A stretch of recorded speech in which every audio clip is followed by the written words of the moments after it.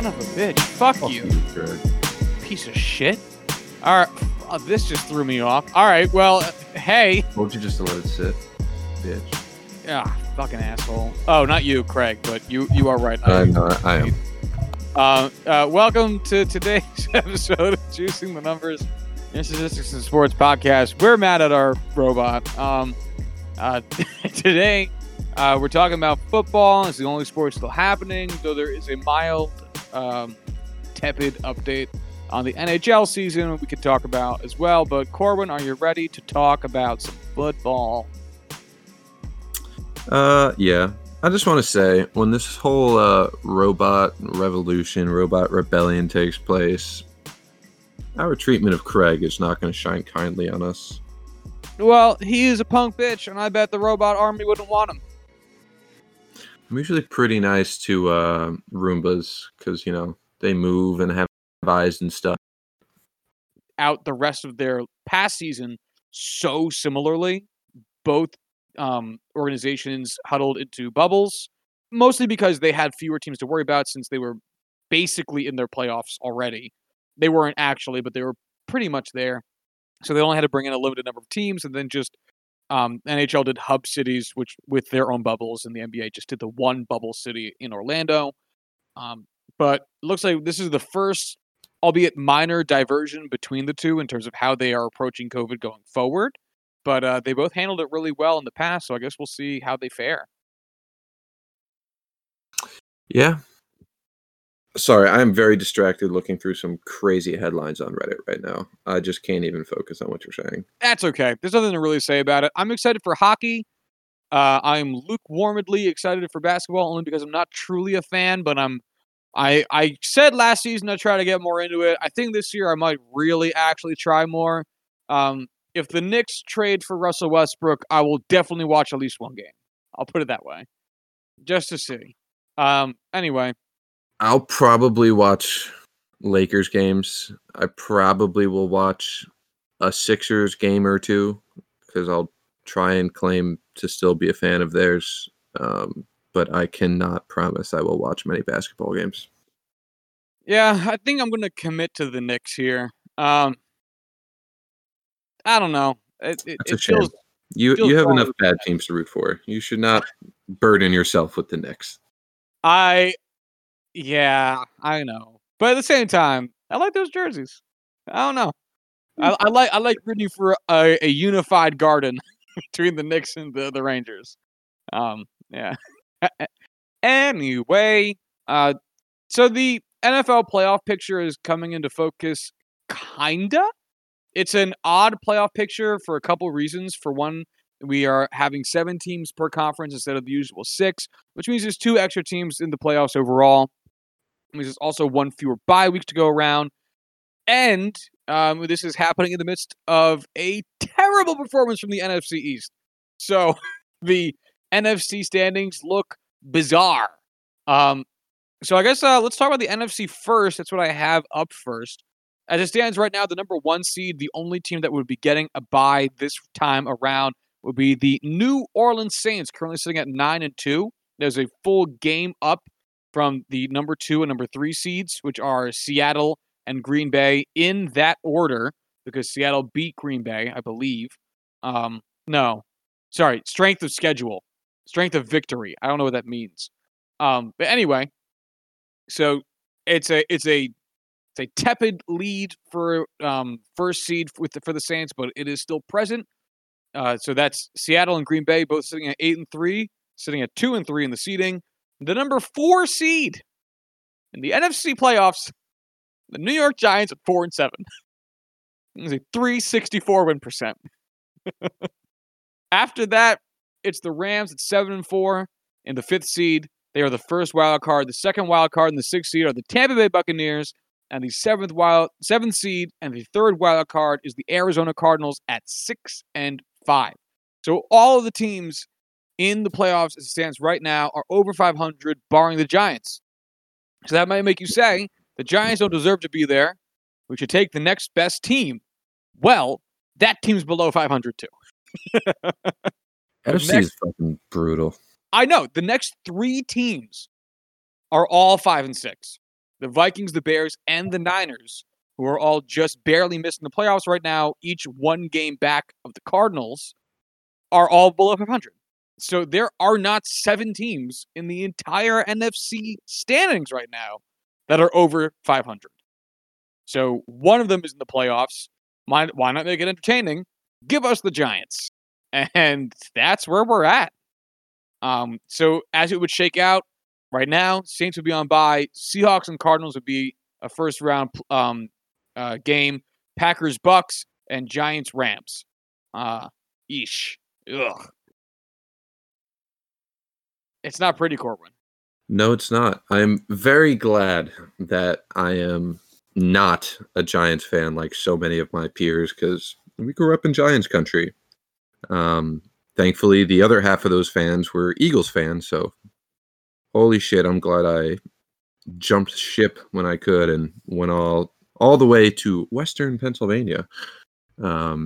Allegheny County, stand up. Allegheny County is Eastern Pennsylvania.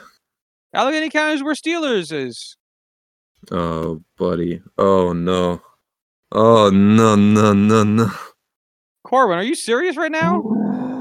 Oh, fuck.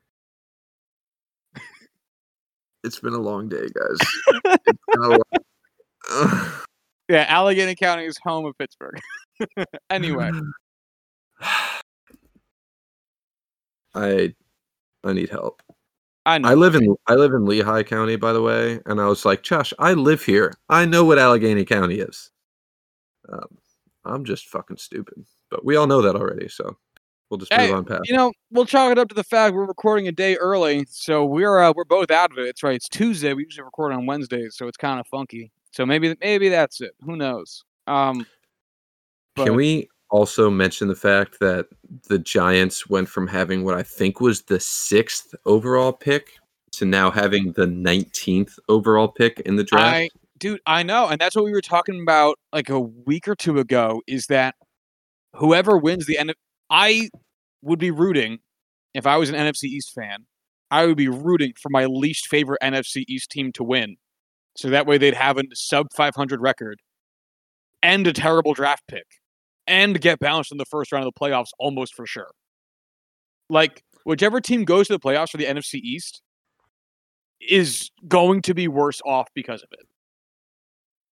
It's horrific. Seriously. Truly horrific. Yeah. Like, I get there's a lot of fans because, again, we are very close to the meccas of both Giants and Eagles fans, so we get both. Both sides have said, a couple times, like, hey, we want to win the division. Like that, no matter what, like we're still winning the division. But it's just like, is it worth it? You're not going anywhere in the playoffs. No matter what you say about, parity and, any given Sunday, the Eagles cannot go anywhere in the playoffs this year. Why would you surrender what is almost certainly a top draft pick, a top player, a franchise-changing player possibly, just so you could have bragging rights for a year when everyone fucking sucked? Even if you win the division, you think you're going to have bragging rights at 4-7? No fucking way. It kills me how you just can't see that value. Yeah, no, I mean, as much as we all like to shit on the Jets, I actually think the shit on the Jets talk has been relatively quelled from where it typically is in a given season because it's so advantageous how bad we are this year, especially considering how bad the entire NFL is this year. But, I mean, if the Giants win the division, it fucks them for next year. And don't get me wrong, Daniel Jones progressing is obviously good. The Giants can make good free agency moves, but, I mean, the difference between having a top 10 pick and a late teens, early 20s pick is crazy when you're talking about how much that pick means to a team that is trying to rebuild versus already good. Seattle's been getting by on those, low 20s picks for the last, 7 years. because they have good players elsewhere. They're a well-run organization. They have a good coaching staff.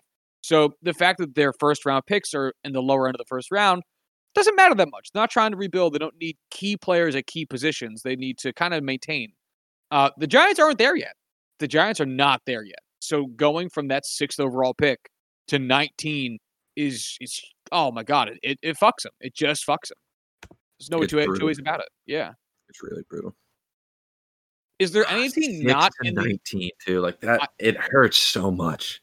Yeah, because usually, like if you went to into the playoffs at like I don't know 9-7, you might jump from like I don't know maybe like 16th to the 20th, 14th to 19th, 6 to 19 is a crazy jump, Mhm. insane. I can't think of a bigger one.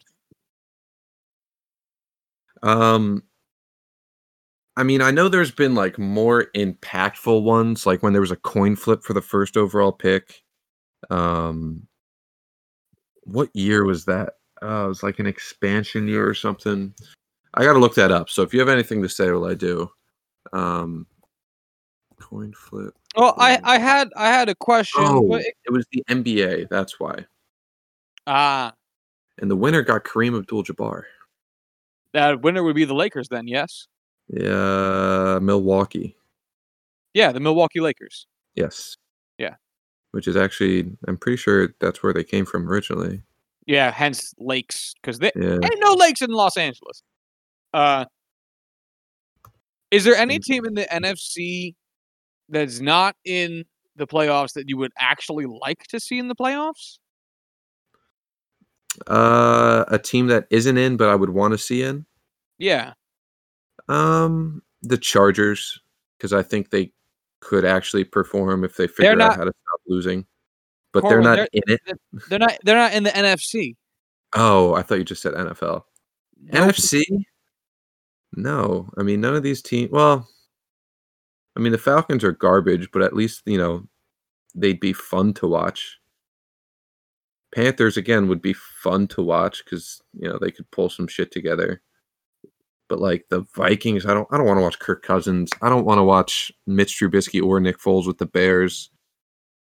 49ers, if they were fully healthy, I would love to see, even if their quarterback situation is terrible.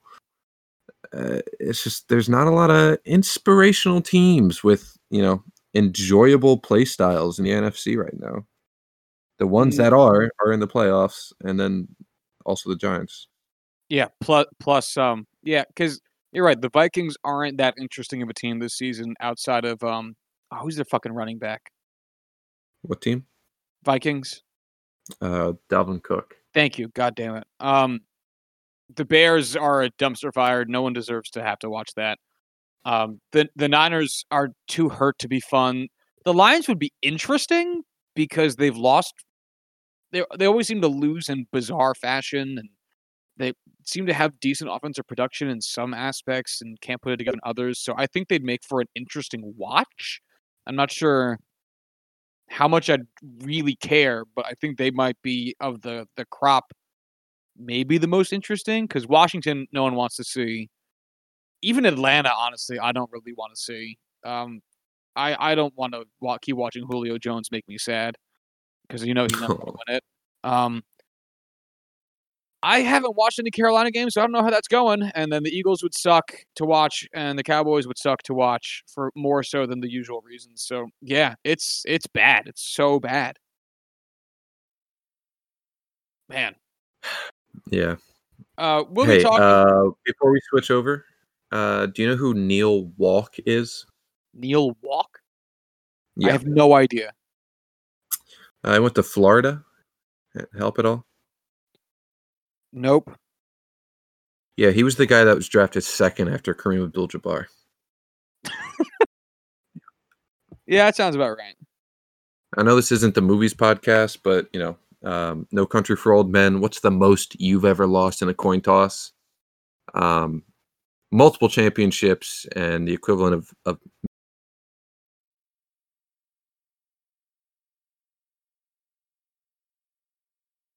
millions. That's real. Tough. Yeah. What the fuck is happening? All right, whatever. You're gonna tell me you'd rather have this game play at 3:40 on a Wednesday this week instead of, I don't know, 8 p.m. on a Sunday, like 5-6 weeks from now? Like, that's really better for you? Is the NFL living paycheck to paycheck? Here's an idea. I'm just throwing this out there. Why doesn't, instead of dealing with this fucking bullshit every goddamn week, the NFL just says, hey, we're going to push back the start of the playoffs 2-3 weeks. We're going to throw some buffer weeks in there to make sure everyone's see, so that A, we have room to build in some bye weeks for teams that get sick, and the Steelers can stop getting fucked over, and so that if people are sick at the end of the season, you can quarantine and get healthy and live in a bubble so that the entirety of your team is healthy for the playoffs, so we don't have this fucking shit happen in the playoffs. What, like, I get there would be a lot of logistics and a lot of people pissed off because the Super Bowl is going to get moved and there's some shit. Just, there would be a lot that would need to be done to do so. But it's either going to happen now when there's still time to make that happen, or they're going to have a playoff game on a Wednesday where the winning team has to go and play on the Sunday as well. And it's just going to fuck so many teams over, and it's got the chance to truly destroy the playoffs and destroy the season this year. And I'm not looking forward to that. No, it just, again, I don't get the short-term benefit of doing this. I don't get the long-term benefit of doing this. And it's also leaving the realm of, I understand that they can do this logistically and it be okay, because we're that's becoming specious in of itself. I mean, it's not even logistically making any sense anymore. They're playing this game Wednesday at 3:40, so it's going to be played at just about 1:00 West Coast time in the afternoon on a weekday. It's going to be played at 4:00 East Coast time. Again, just about. I'm tired of saying 3:40. Who's watching this that doesn't work from home? And even then, not everyone has the luxury of being able to do whatever the hell they do when they're working from home. Like, it's going to be tough to even get anybody watching. And it's also weird because you have Thursday Night Football for the next week's of slot of games the day after. At this point, you're basically already playing this game in a different, quote unquote, week of football. You're playing this week 11 game in week 12. Why not just at that point play it in week, 17 or 18 or whatever it would be, if you put in room between the playoffs and the end of the regular season? Who does this benefit? Not the Steelers. Nope. Not the Ravens. Well, kind of. I mean, if they're waiting for Lamar Jackson to be healthy, it kind of. I'll be honest, it does benefit the Ravens quite a lot. I don't know why I said that. That was a shitty reactionary comment. The only reason it hurts the Ravens is it hurts their PR because it's a constant reminder of the fact that they got COVID, when instead it could have been more like the Titans, where they canceled the game, moved the fuck on, and never addressed that again. Yeah, I don't get why, the Titans could break protocol and break NFL rules and have their game postponed, while the Ravens do something wildly similar where a coach breaks protocol and infects the entirety of the team, and their game just keeps getting pushed back and back and back and back and back until they're healthy enough to play it. I mean, I think that's because they don't have the room to do it now like they did week 4, but it's not fair. I mean, the NFL has spun the wheel and the Steelers lost. That's all there is to it. Yep. Oh well. Yep. To some extent, I almost like, I don't want us to not play the game because I want to beat the Ravens, which should happen with one-legged RG3 back there. And it would really fuck the Steelers up if, they are one game short and they happen to lose a game some point during the rest of the season because the Chiefs, even though they also lost a game, there's no tiebreaker to win that because the Steelers played one less game. So that would really fuck us. But severely. Also, if we did go undefeated anyway, being 15-0 would be the worst fucking undefeated season ever. Being, the third, it would definitely be the bronze medal. Oh, Was well. there a joke in there? No, it would just suck. Oh, okay. Got it. Yeah. Anyway, let's talk about a different debacle. Let's jump back over to the NFC East so we can continue shitting on everything they have it going on in their lives. And let's talk about Carson Wentz, shall we? Sure. That guy, former MVP frontrunner, former second overall pick, former good quarterback. Yeah, formerly thought very, very highly of. Hey, before we get into this, we got a new government coming in, new, president, all this. Can we petition to ban auto-playing videos on websites? Just throwing it out there. I'm firmly in favor. And none of this, it plays, but it's muted bullshit. Stop it. Just stop. If I want to watch your video, I'll click on the fucking thing. Stop stealing my bandwidth, man. Come on. No one wants this.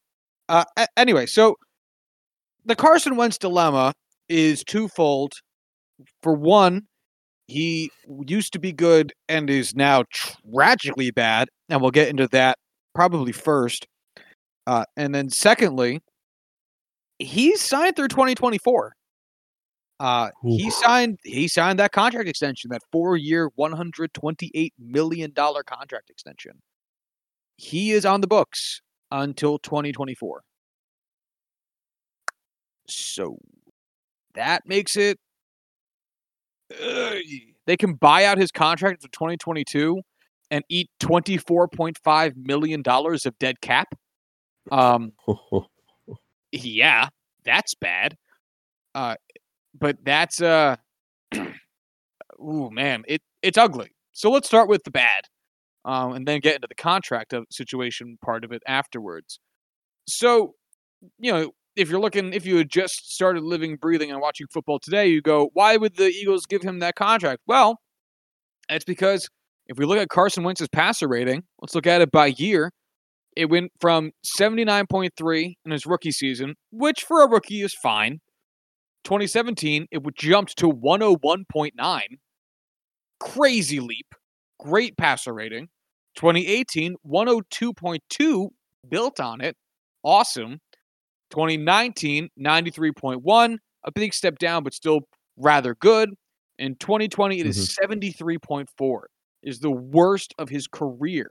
He has 15 interceptions, which is a career high and leads all of the NFL. He has taken 46 sacks, which is the most of his career and leads the NFL. He is sacked. His lost yardage due to sacks is 304 yards, which is the most in his career and leads the NFL. He has 16 touchdowns as of right now, which is tied for the fewest of his career since 2016. This is his rookie season. I mean, it's bad, man. It's really bad. He has 2,500 yards, so he's not on pace to do very well in terms of yardage. He only broke 4,000 yards last year, the only season he did he actually managed to do it. And as we'll get into, his peripherals are all garbage. I mean, this is ugly. It's really bad. So here's a fun little stat for you for Carson Wentz. Wentz is on pace to be the first quarterback in the Super Bowl era to be sacked more than 65 times and throw more than 20 interceptions. Leads the NFL currently with 46 sacks and 15 interceptions in 9 games. 11 games. 11 games. Yeah. 11 games. That's unheard of. Josh, do math. What do those extrapolate out to? Which numbers? 46 and 15. I could easily have done this, but I don't want to. 46 over a 16 game stretch stretches out to about 67. Oof. Yeah. And 15 stretches out to about 22. 20. Yeah, I did the interceptions while you were doing that, and I still lost that race. Yeah, well, hey, when I'm on it, I'm on it. Yeah. Yeah, man, it's not just that his stats are bad. Like, it's not his O-line is bad and he's taking a lot of sacks. It's not that, he's throwing up 50-50 balls and his wide receivers, aren't catching it. We can touch on wide receivers in a minute because I have another fun stat, but he has just looked awful all season long. Like, you talk about analytics versus the eye test, stats versus film. The stats say he's having a historically bad season.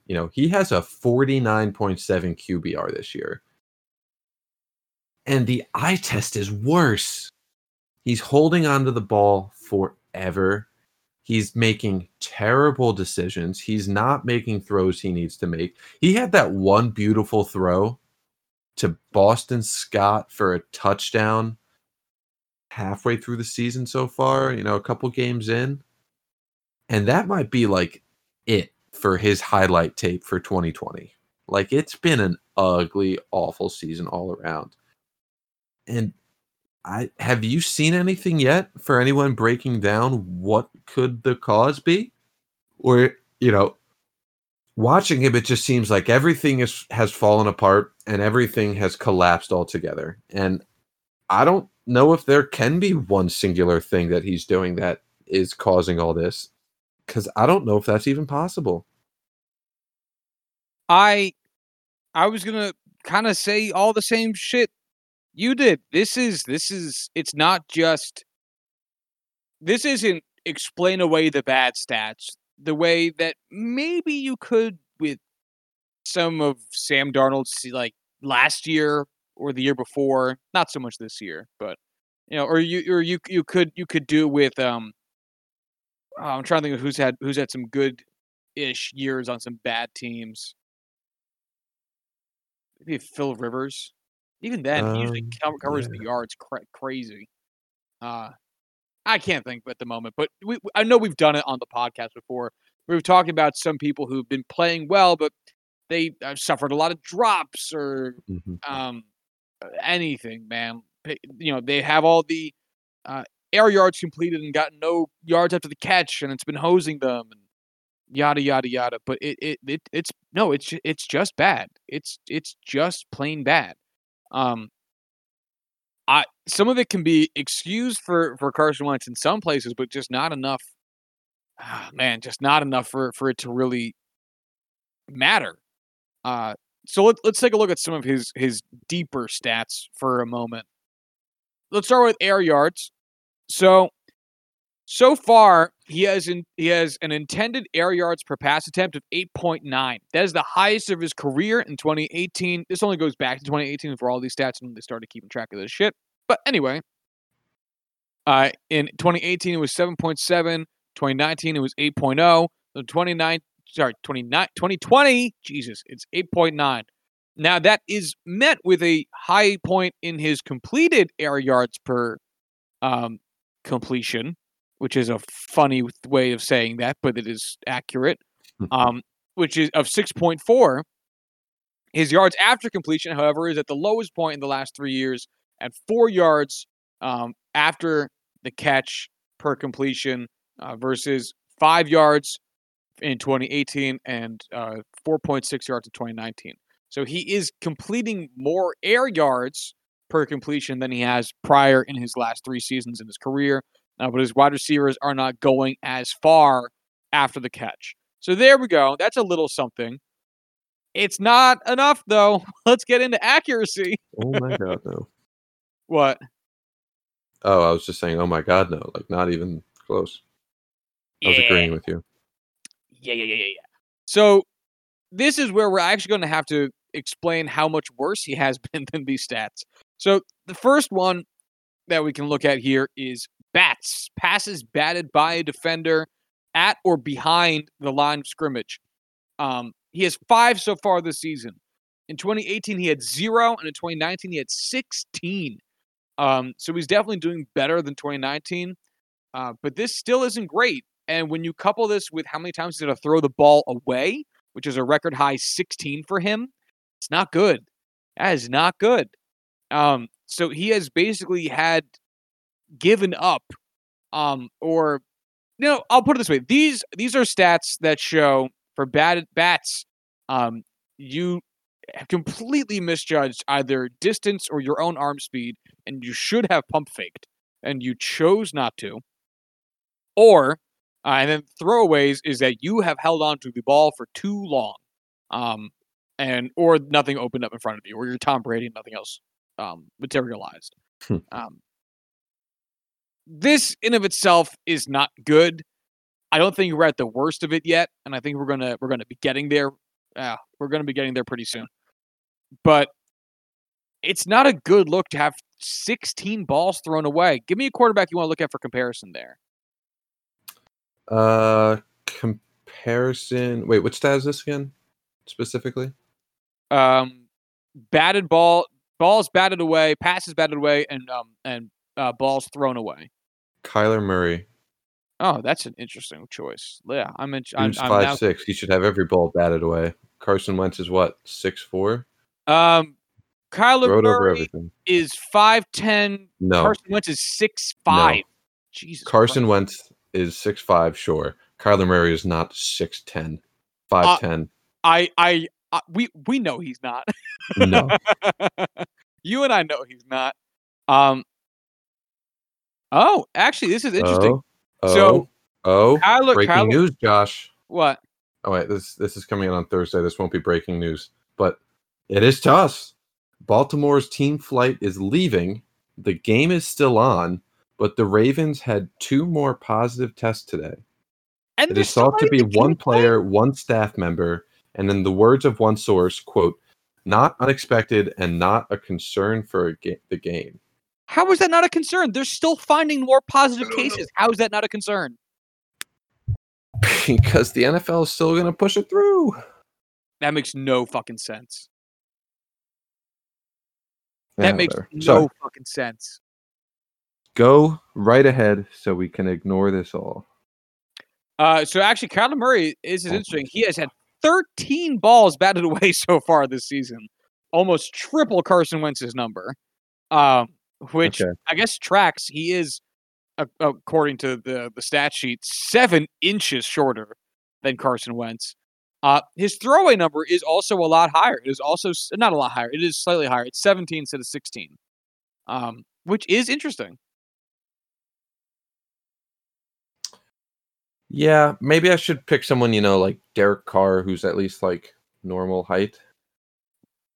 All right, let's look at Derek Carr. Kyler Murray again, 4'11". He only gets shorter. Yeah. Every time you say his name, he shrinks a little bit. Wow, Derek Carr is balanced. He has had 12 balls batted away and 12 balls thrown away. I don't know why that's so funny to me, but here we are.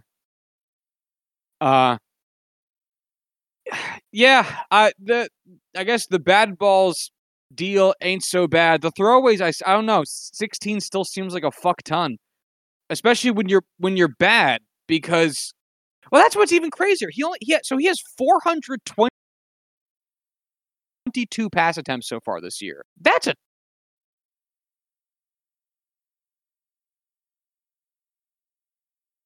ton. Right? Stupid dick. I navigated away from the page too. God damn it. All right, 422 divided by 11 is 38. That's like a high number to average, but I don't know if that's a crazy number. It's definitely pass happy. For reference, Derek Carr has thrown 348 pass attempts this season, which is on average 31.5 per game. And Kyler Murray has thrown 387 pass attempts so far this season, or 35 per game. What about a guy like Pat Mahomes? Oh God, Because I know he's slinging it, both well and often. Yeah, let's see how he's doing. He has thrown 423 pass attempts so far this season. Jesus Christ. It's not as much as honestly I thought. 38 he'd have per more. game. 38.5 per game. Yeah. He's actually very identical to Carson Wentz here. Five batted balls and 15 balls thrown away. So I'm going to say Carson Wentz here probably doing pretty well, actually. Yeah, all things considered, tall guy throw a ball over tall lineman. Boom. I will say he has 0 spiked passes, which I think is a sign that Weird. things are not going well on offense. Yeah. You've never run the hurry up and had to spike the ball. Unless you would have one or two because have the ball at the end of the half and you can drive up the field quickly. But yeah, I don't know. That's definitely not a good sign. Yeah, I mean, last year he only had 1. The year before that he had 2. Everyone's usually got a couple. Derek Carr has 2. Kyler Murray has 6. Wow. Oof. Pat Mahomes has 1, which is actually surprising because he'd be on the other end of it where it's like, wow, you need to spike the ball? Why? You're going for a field goal or running out of time? Yeah, I guess that's bound to happen at some point. You need the points? Yeah. Even Sam Darnold has 3. Jesus. Oh man, that's so bad. Anyway, Carson Wentz's passes dropped percent is also pretty high. He has 21 drops so far this season. It's 5.2% of all of his throws. So he's definitely getting hosed by his wide receivers a good amount between both this and the yards after the catch. So his wide receivers are absolutely not doing him any favors. However, more in line with himself, he has had 75 bad throws so far this season. What? That's 18.5% of all of his throws. What? And he's only been on target 63.1% of the time. What? Yeah. For reference, Sam Darnold is worse than him in bad throw percent, 19.8, just crazy high. But Sam Darnold's also 10 points better than him in on-target percent, 73% versus 63%. Derek Carr is at 81%. Kyler Murray's at 77%. Pat Mahomes at 79%. 63% is really 63% is like is a mediocre completion percent. Wait.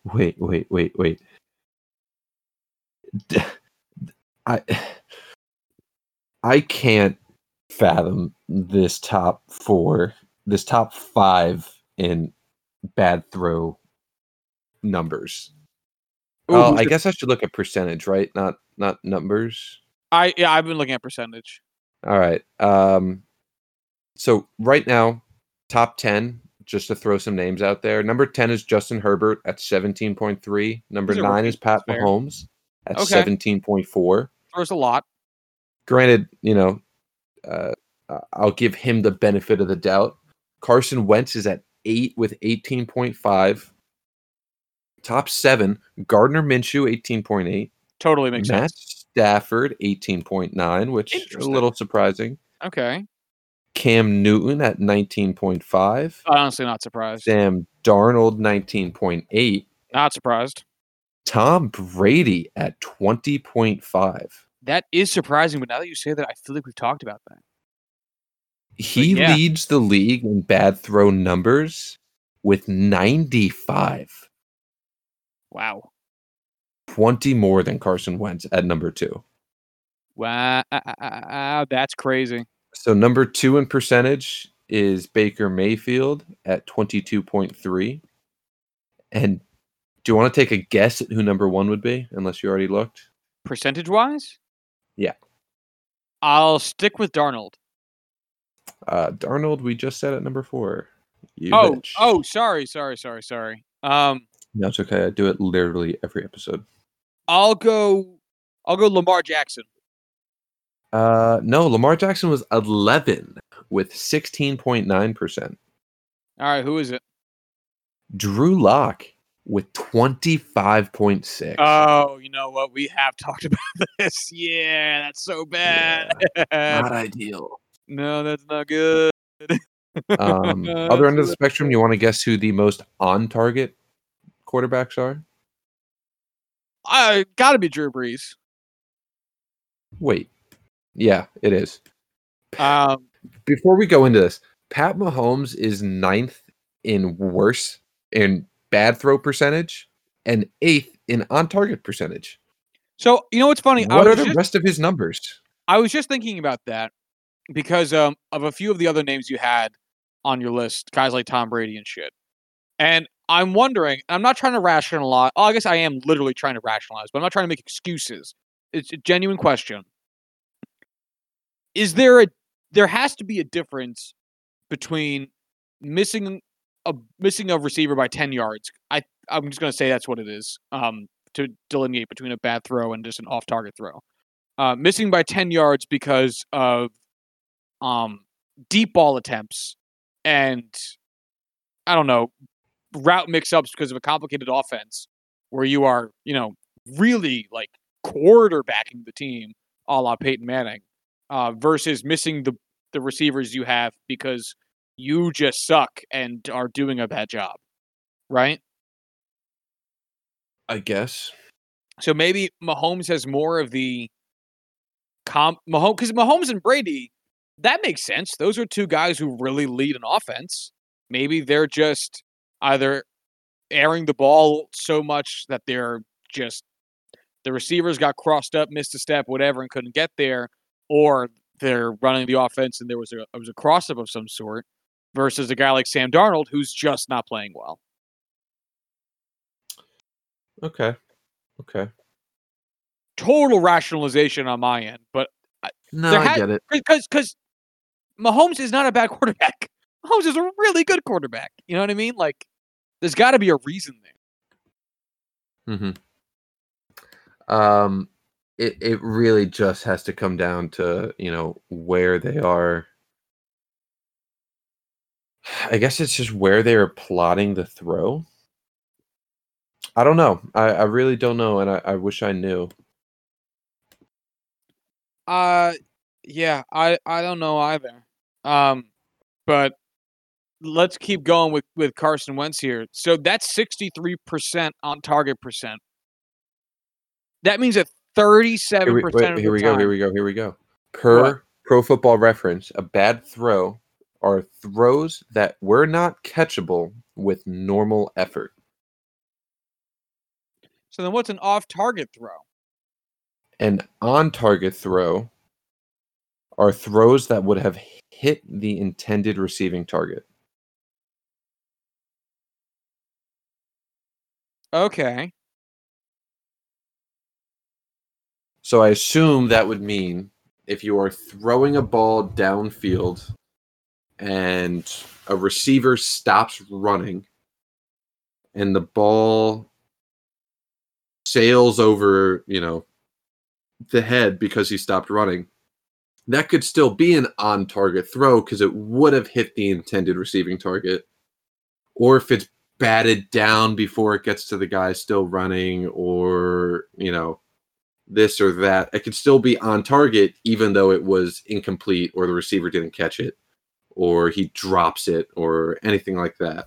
Whereas a bad throw could technically still be on target, but it is in such a way that the effort to catch it is so much that it would still be considered bad. So, like, if you hit a guy, on his back heel, it's still, I guess, hit the intended receiving target if that's, what the qualification is. But there's no way he does that without insane effort and luck, essentially. Right. Okay. Okay.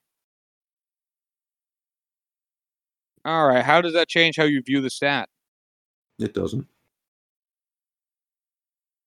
Nice. Yeah. I'm just glad I had that closure. All right. Cool. I guess let's just keep going. Hey, So we're here to learn things, Josh. That's why we're here.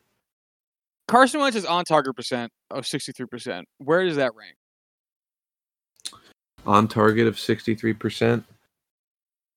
Oh, 32nd out of 32 qualified quarterbacks Yeah. by 'Cause 5.1%. I was going to say, this seems like we're going to see a huge disparity between what everyone else is doing and Carson Wentz. So the Because- different... Sorry, go ahead. Finish up. I was going to say, because all the other ones, we can kind of excuse. I've been able to excuse. We've been able to excuse batted balls. Been able to excuse balls thrown away. We found reasons with the intended air yards being high, the completed air yards being high, but the yards after the catch being low. But this is where it's really, really bad. I mean, if you can't even get the ball in your wide receiver's ability to catch range, all the intended air yards in the world aren't going to save you. Mm-hmm. So the difference between Carson Wentz at 63.1 and Drew Lock at 68.2, who is 31st, is the same as the difference between Drew Brees at 83.8%, best in the NFL, and Ryan Tannehill's 77.3, which is good for 14th. Oh, god damn. Wait. I counted. As Kyler Murray's 77.6 at 13. But same difference, whatever. Close enough. Yeah. Oh my god, seriously. Jesus. I mean, this this combined with bad throw percent are probably the two most independently Carson Wentz's stats, or quarterback-specific stats that we've looked at so far. Nothing changes why not you are on target. That's you. And the fact he's this bad there. Oh man. It's pretty ugly, man. It's pretty ugly. I don't get it. I don't get it. I don't get how they can allow Carson Wentz to completely implode. Like, I don't know what it is. Like, well, Doug Peterson just today said that he was sticking with him. There was no intention of moving on. Which again, I guess you kind of have to say. But look, you got 4 years. The dude would understand if he got benched. That's tough. I don't know. Like, mentally, how do you recover when you've already, like, it's tough to go inside the mind of a quarterback. It's a poor reference to Moneyball, but how do you go into the mind of a quarterback and figure out what will be the motivating factor that gets him to get out of this funk? Is it benching him, letting him work on things, take the pressure off, take the spotlight away, let him get away from the headlines, get away from the spotlight, and just, work on his game mentally? Is it keeping him in and letting him work it out through reps on the field? If you do bench him, is that going to ruin his psyche and give him the yips? Is it going to make this worse? You don't know until it happens and you can look back on it. And I don't know what the right decision is. Obviously, I'm a huge fan of Jalen Hurts. I incorrectly had him as my number 3 quarterback this year. Justin Herbert, you fucking rock. You're a mental trap, unlike what we thought.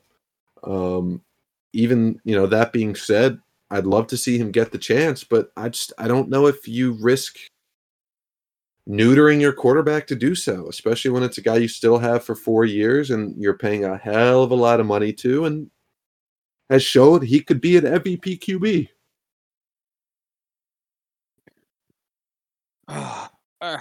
You got to think longer term than just this season. You're not going anywhere this season. I mean, you can bench a guy to make a point. We've all been there, and in some way, man. Let's keep going with it just to finish out the Carson Wentz talk before we kind of get things wrapped up.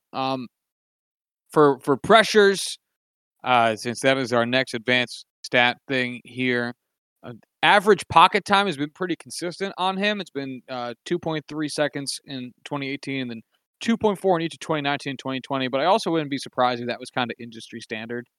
Yeah, right there, Derek Carr 2.2 and 2.5, the only 2 times he has. 2.3 and 2.4 for Kyler Murray, 2.4 and 2.5 for Patrick Mahomes. This is a small, this is a tight window. It always is. That's not specific to him. He has been blitzed 140 times, which is down 40 blitzes from last year. He has been hurried 37 times, which is half of what he had last year. But he has been hit 44 times, which is only 9 fewer than last year. So he was on pace to beat that out. He has been pressured 124 times, which is a pressure percent of 25.6. That is a career high for him. He has scrambled 17 times and has managed 8.4 yards per scramble, which is also a high, but you'd still rather have the passing yards. But the pressure's going up. They haven't gone up a ton. I'm going to say this actually isn't much of a factor here. Okay. What do you think? I'm sad of thinking of bad quarterbacks. I'm also reading up on their wide receiver history, and that's making me even sadder. Yeah, it's just bonkers. The fact that pressures isn't factoring in much, at least in what I can see, makes a lot of sense. In that this is just Carson Wentz being bad. Yeah. Sorry, I keep cutting you off, but no, go right ahead. It just goes back to that eye test thing where, if he was getting pressured a historic amount, if he was getting hit on every play and this and that, you could be like, okay, like I get it. There are some external factors, outside of his own personal performance that is causing him to perform this way. But it's not. It's really squarely on his shoulders. And I mean, the Eagles have had offensive line injuries this year. They've had wide receiver injuries this year. Like, it's not in a vacuum. It's not solely there. You can't put it all on him, but you have a franchise quarterback that you signed to an extension. You drafted 2nd overall. You traded a bunch to get him. And you expect him to be your franchise cornerstone. And he's been detrimental to that. You need those quarterbacks. You need those players to step up and elevate the rest, not drag you down, obviously. Especially when you are still, as bad as this season is, you are still in it. You're not out. Yes, you are last in your division. Yes, you have 3 wins. The team in first place has 4 wins. You're not out of it. While benching Carson Wentz might seem aggressive or like you're giving up on the season or whatever, no, it's not. You have to do what's best for the team and giving them a real shot to make the playoffs, even though it's, as we just said, a bad year to do that. It's still what you're supposed to do as someone who runs an organization. This is the goal. I don't know.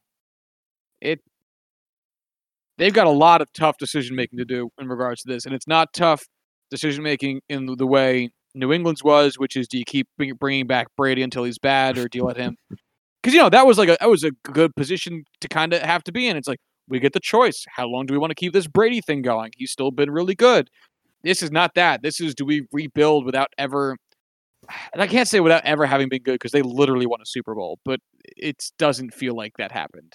Yeah, with Nick Foles. True. So, do you want me to read this wide receiver post that I keep getting distracted by? 'Cause Sure. it's tough. Yeah, All go right. right ahead. Eagles were brutally reminded this week about their wide receiver draft mistakes. That's the title of this Reddit post. Love it. In 2020, the Eagles drafted Jalen Reagor 1 pick ahead of Justin Jefferson, to everyone's dismay. On Sunday, Jefferson had a stellar game, recording 7 receptions for 70 yards and 2 touchdowns. Jefferson has been the best rookie wide receiver this season, while Jalen Reagor hasn't played fairly well, producing 19 receptions, 222 yards, and 1 touchdown through 6 games. That's okay. That is definitely not great, and it's definitely not what you would want out of your first-round pick. In 2019, the Eagles drafted J.J. Arcega-Whiteside 7 picks ahead of DK Metcalf, much to everyone's dismay. Sunday, Metcalf torched the Eagles with 10 receptions for 177 yards. That's just 2 receptions and 37 yards less than Arcega-Whiteside's career totals through 23 games played. Metcalf is leading the NFL in receiving yards and is one of the best wide receivers in the NFL, while Arcega-Whiteside has rode the bench despite all of the injuries that they've seen. In 2016, the Eagles drafted Halapulivata Maitai 1 pick ahead of Tyreek Hill. On Sunday, Hill had run one of the best performances by a wide receiver in recent memory, with 13 receptions, 269 yards, 203 of which were in the first quarter, and 3 touchdowns. Not much else needs to be said about Hill. He's been one of the best wide receivers in the NFL over the past couple of years. Vaitai, despite being a solid OT, is not on the Eagles, and it's not a tight race between the two. I get Tyreek Hill is his own bag of worms for why nobody wanted to draft him. But that being said, the Eagles have still been truly bad at drafting wide receivers. Yeah. And boy, is it hurting. I mean, they make the Jets look good at it. When was Deshaun Jackson drafted? Do you know?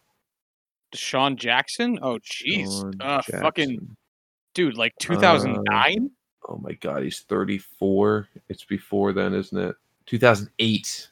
Oh my God. Second round pick in 2008. And that was the last memorable wide receiver the Eagles have drafted. I mean, who have they had? They had Alshon Jeffrey, which came from the Bears. They've had Brandon Marshall, did they have Brandon Marshall? No, I'm thinking of the Jets. That's a different group. Yeah. Who else have they had? I think they had Mike Wallace for a while back in the day, but again, that was from the Steelers.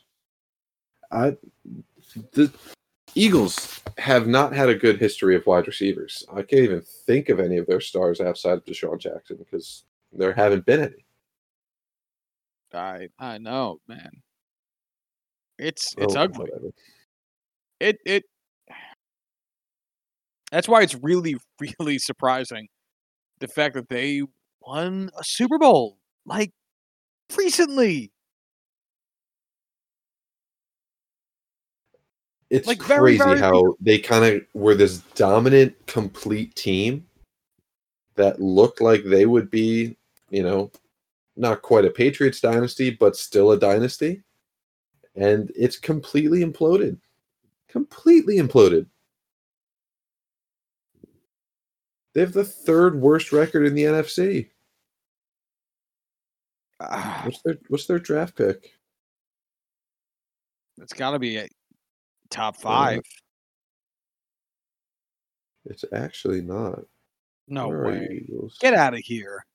They're 18. No, they're not. That must not be updated from when they were. That can't be updated because that has them leading the division. Yeah, I was gonna say that's the only way they'd be picking that low. Fuck. It's hard. I can't find an updated site. Oh, because I googled week 11. NFL 2021 draft order, Tankathon. Here we go. This is what I want. These are the sites. 6th. They have the 6th overall pick. Eesh. Wow. And they basically are ahead of Dallas and the Chargers for a top 4 pick. You know, they're not catching up to Cincinnati, Jacksonville, or the Jets, but, you know, Dallas and the Chargers are both teams that can win games. Maybe not Dallas, but the Chargers can win some games. Eagles are pretty much set for a top 5 pick unless Carson Wentz can figure out how to play football again. But you got to ask yourself, which one, as an Eagles fan, which one would you rather have? You know, because neither of those are appealing. Ooh, Carson Wentz play football. You have to pick Carson Wentz, right? For what? You want him to come back and learn how to play football again and remember, rather than just happen to have a top 5 pick. Oh, I don't know. You got Carson Wentz for 4 more years, so you might as well be bad this season, come back next year, and be good, right?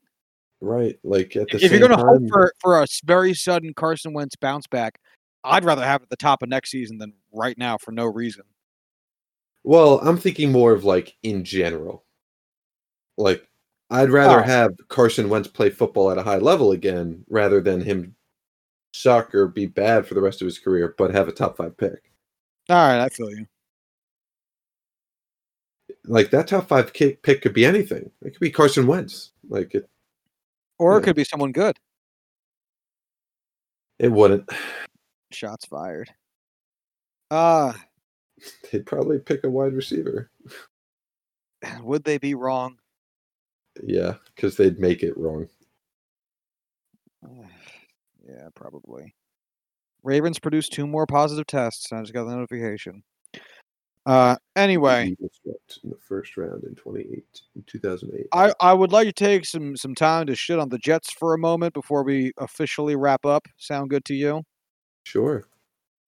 So I was pretty wishy-washy early on in the season about what to do with Sam Darnold, whether we should keep him, and if he got the first overall pick, trade him, trade it to just get more to surrounding talent. I'm now of the opinion he should be gotten gone with and moved on from. I'm not going to say it's all his fault. We have been nothing but bad for him here in New York, but at the same time, it is time. You know when the last time Sam Darnold had a passing touchdown was, Corwin? No. Week 3. Oh. He has not had a passing touchdown since week 3. Oh. In that time, weeks 4 through 12, he has had 2 different multi-interception games. And that is with him missing weeks 9 and 10 because of injury. So in those 4 games since his last passing touchdown, he has had 0 passing touchdowns, but 2 different multi-interception games.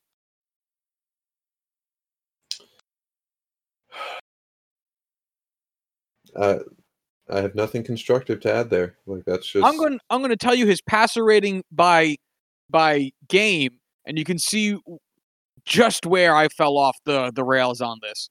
Is week 1, 75.3 passer rate.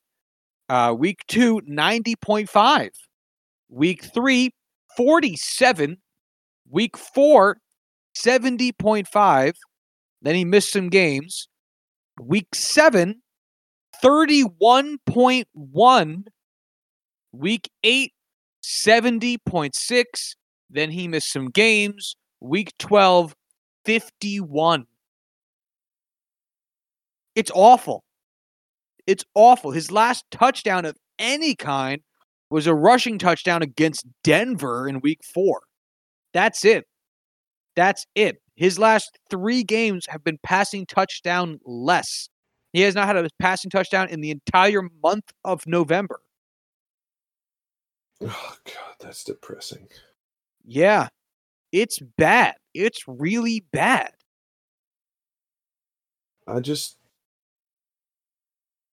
want them to can Gase so that we can have them improve and we could see that hope. But I get that they want him to ride them into, the ground and get Trevor Lawrence. I hate that it has to be done, Like it's how sausage is made, except shitty. Or I know, man. It's literally unfucking believable. I've never seen anyone be this bad before. did you see the headline I just sent you? I guess Oh. it's the full article. Oh, yeah. I'm looking at So it now. Adam Gase came out and said it is a competitive disadvantage to say who is calling which plays. Yeah, and by that he means it is a competitive disadvantage for my wallet going forward to admit that I am calling plays. Oh, it's sad.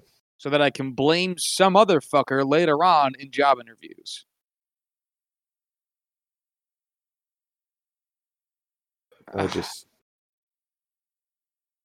It's bad.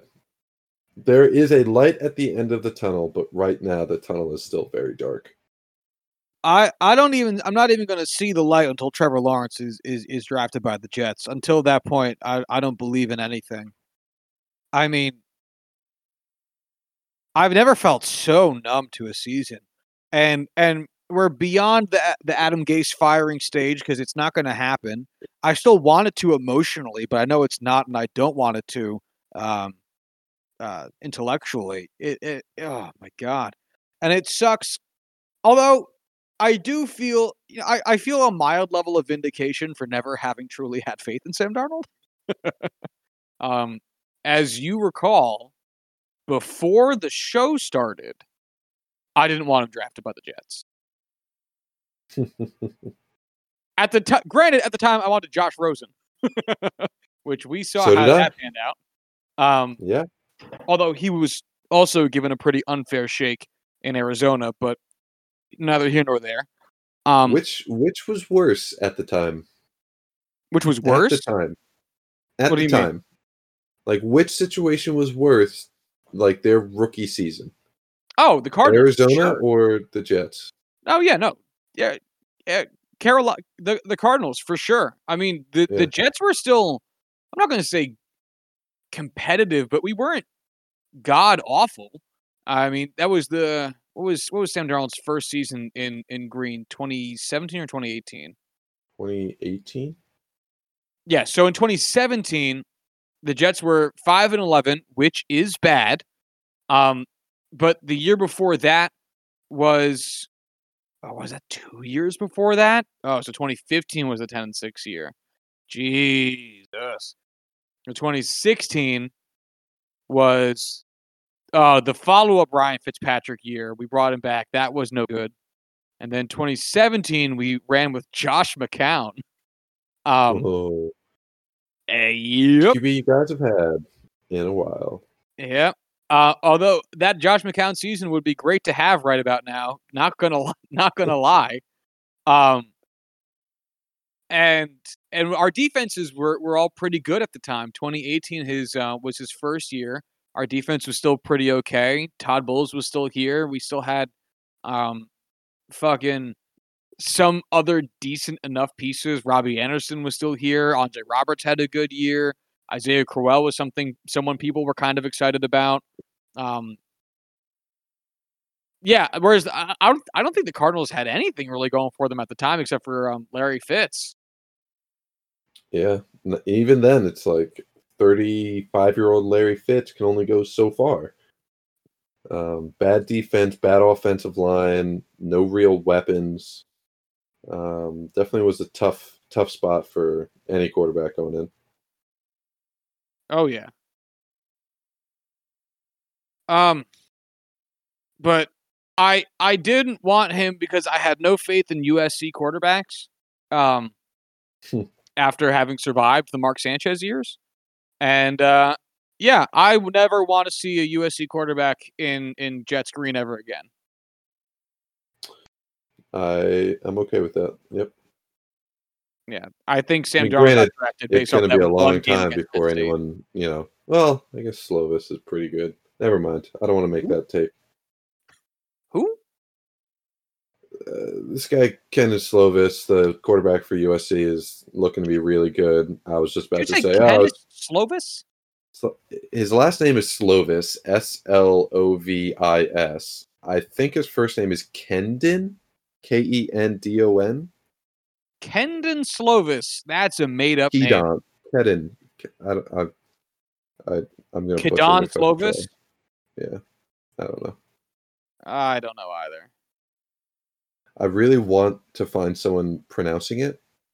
I can't say I've watched any USC games live lately. Has there been any reason to? No. Yeah. No. You want to know the last USC game I watched live? Penn State? Yep. When Sam Darnold just fucking had the best game of his goddamn career. And I just said, I think he got drafted based off of that one fucking game. So did what's his face? Butt fumble guy, Mark Sanchez. He got drafted because of the Rose Bowl against Penn State too. We need to stop those games from ever happening again. Preferably just, USC playing against them. I'd still like Penn State to go to the Rose Bowl. Maybe. Not this year, though. Or maybe ever again. Yeah, I know. I'm sorry, buddy. Yeah, so I guess, you and I will find out if this Steelers-Ravens game does truly end up actually happening tomorrow. By the time this episode comes out, you lovely people will all know. Outside of anything developing with that, there has not been much in the way of sports news in the past 48 hours since we last came to you. So sorry, there's not too much going on to really get into. I know the White Sox announced more of Tony La Russa's coaching staff, so I guess they really aren't getting rid of him, which I don't think we have anything left constructive to say on the matter. It's just sad. But definitely not constructive. No, it's not. So it's been quiet, which I guess I'll take. I'm going to assume compared to the I alternative. really hope it's more. Last night, he had 3 receptions on 3 targets for -6 yards. 1 rush for 1 yard. Can we see more? Can we see? I was going to say, Chief, I'm going to need you to break this down a little bit further for I me. need more breakdown. David Moore, his touchdown pass was 1 yard. Oh, come on. Do I have to go? I know where I can go to get this information. But I don't know if David Moore would be on there. Shit. He is not. David Moore. Catches? Damn it. All right, hold on. We still must go cooking. deeper. -6. There's no way. I mean, I can't say for certain. That's okay. We'll take the fun fact at face value and leave it at that. I mean, I could dig through literally every play breakdown. But I don't want to sit here and listen to you do that. So, yeah, no. I don't want that. All right, well then we'll wrap it up. So that's that. Yeah, I guess there's really nothing. It's quiet, folks. There really ain't nothing here to say. So if you want to follow the show on Twitter, you can do so at JuicingPod. If you want to hit us up via email, you can do so at juicingthenumbers@gmail.com. And until Monday, y'all have a good one. Bye. Son of a bitch. Yes, you are. Fuck you, Craig. Yes, you are. Craig, I see you.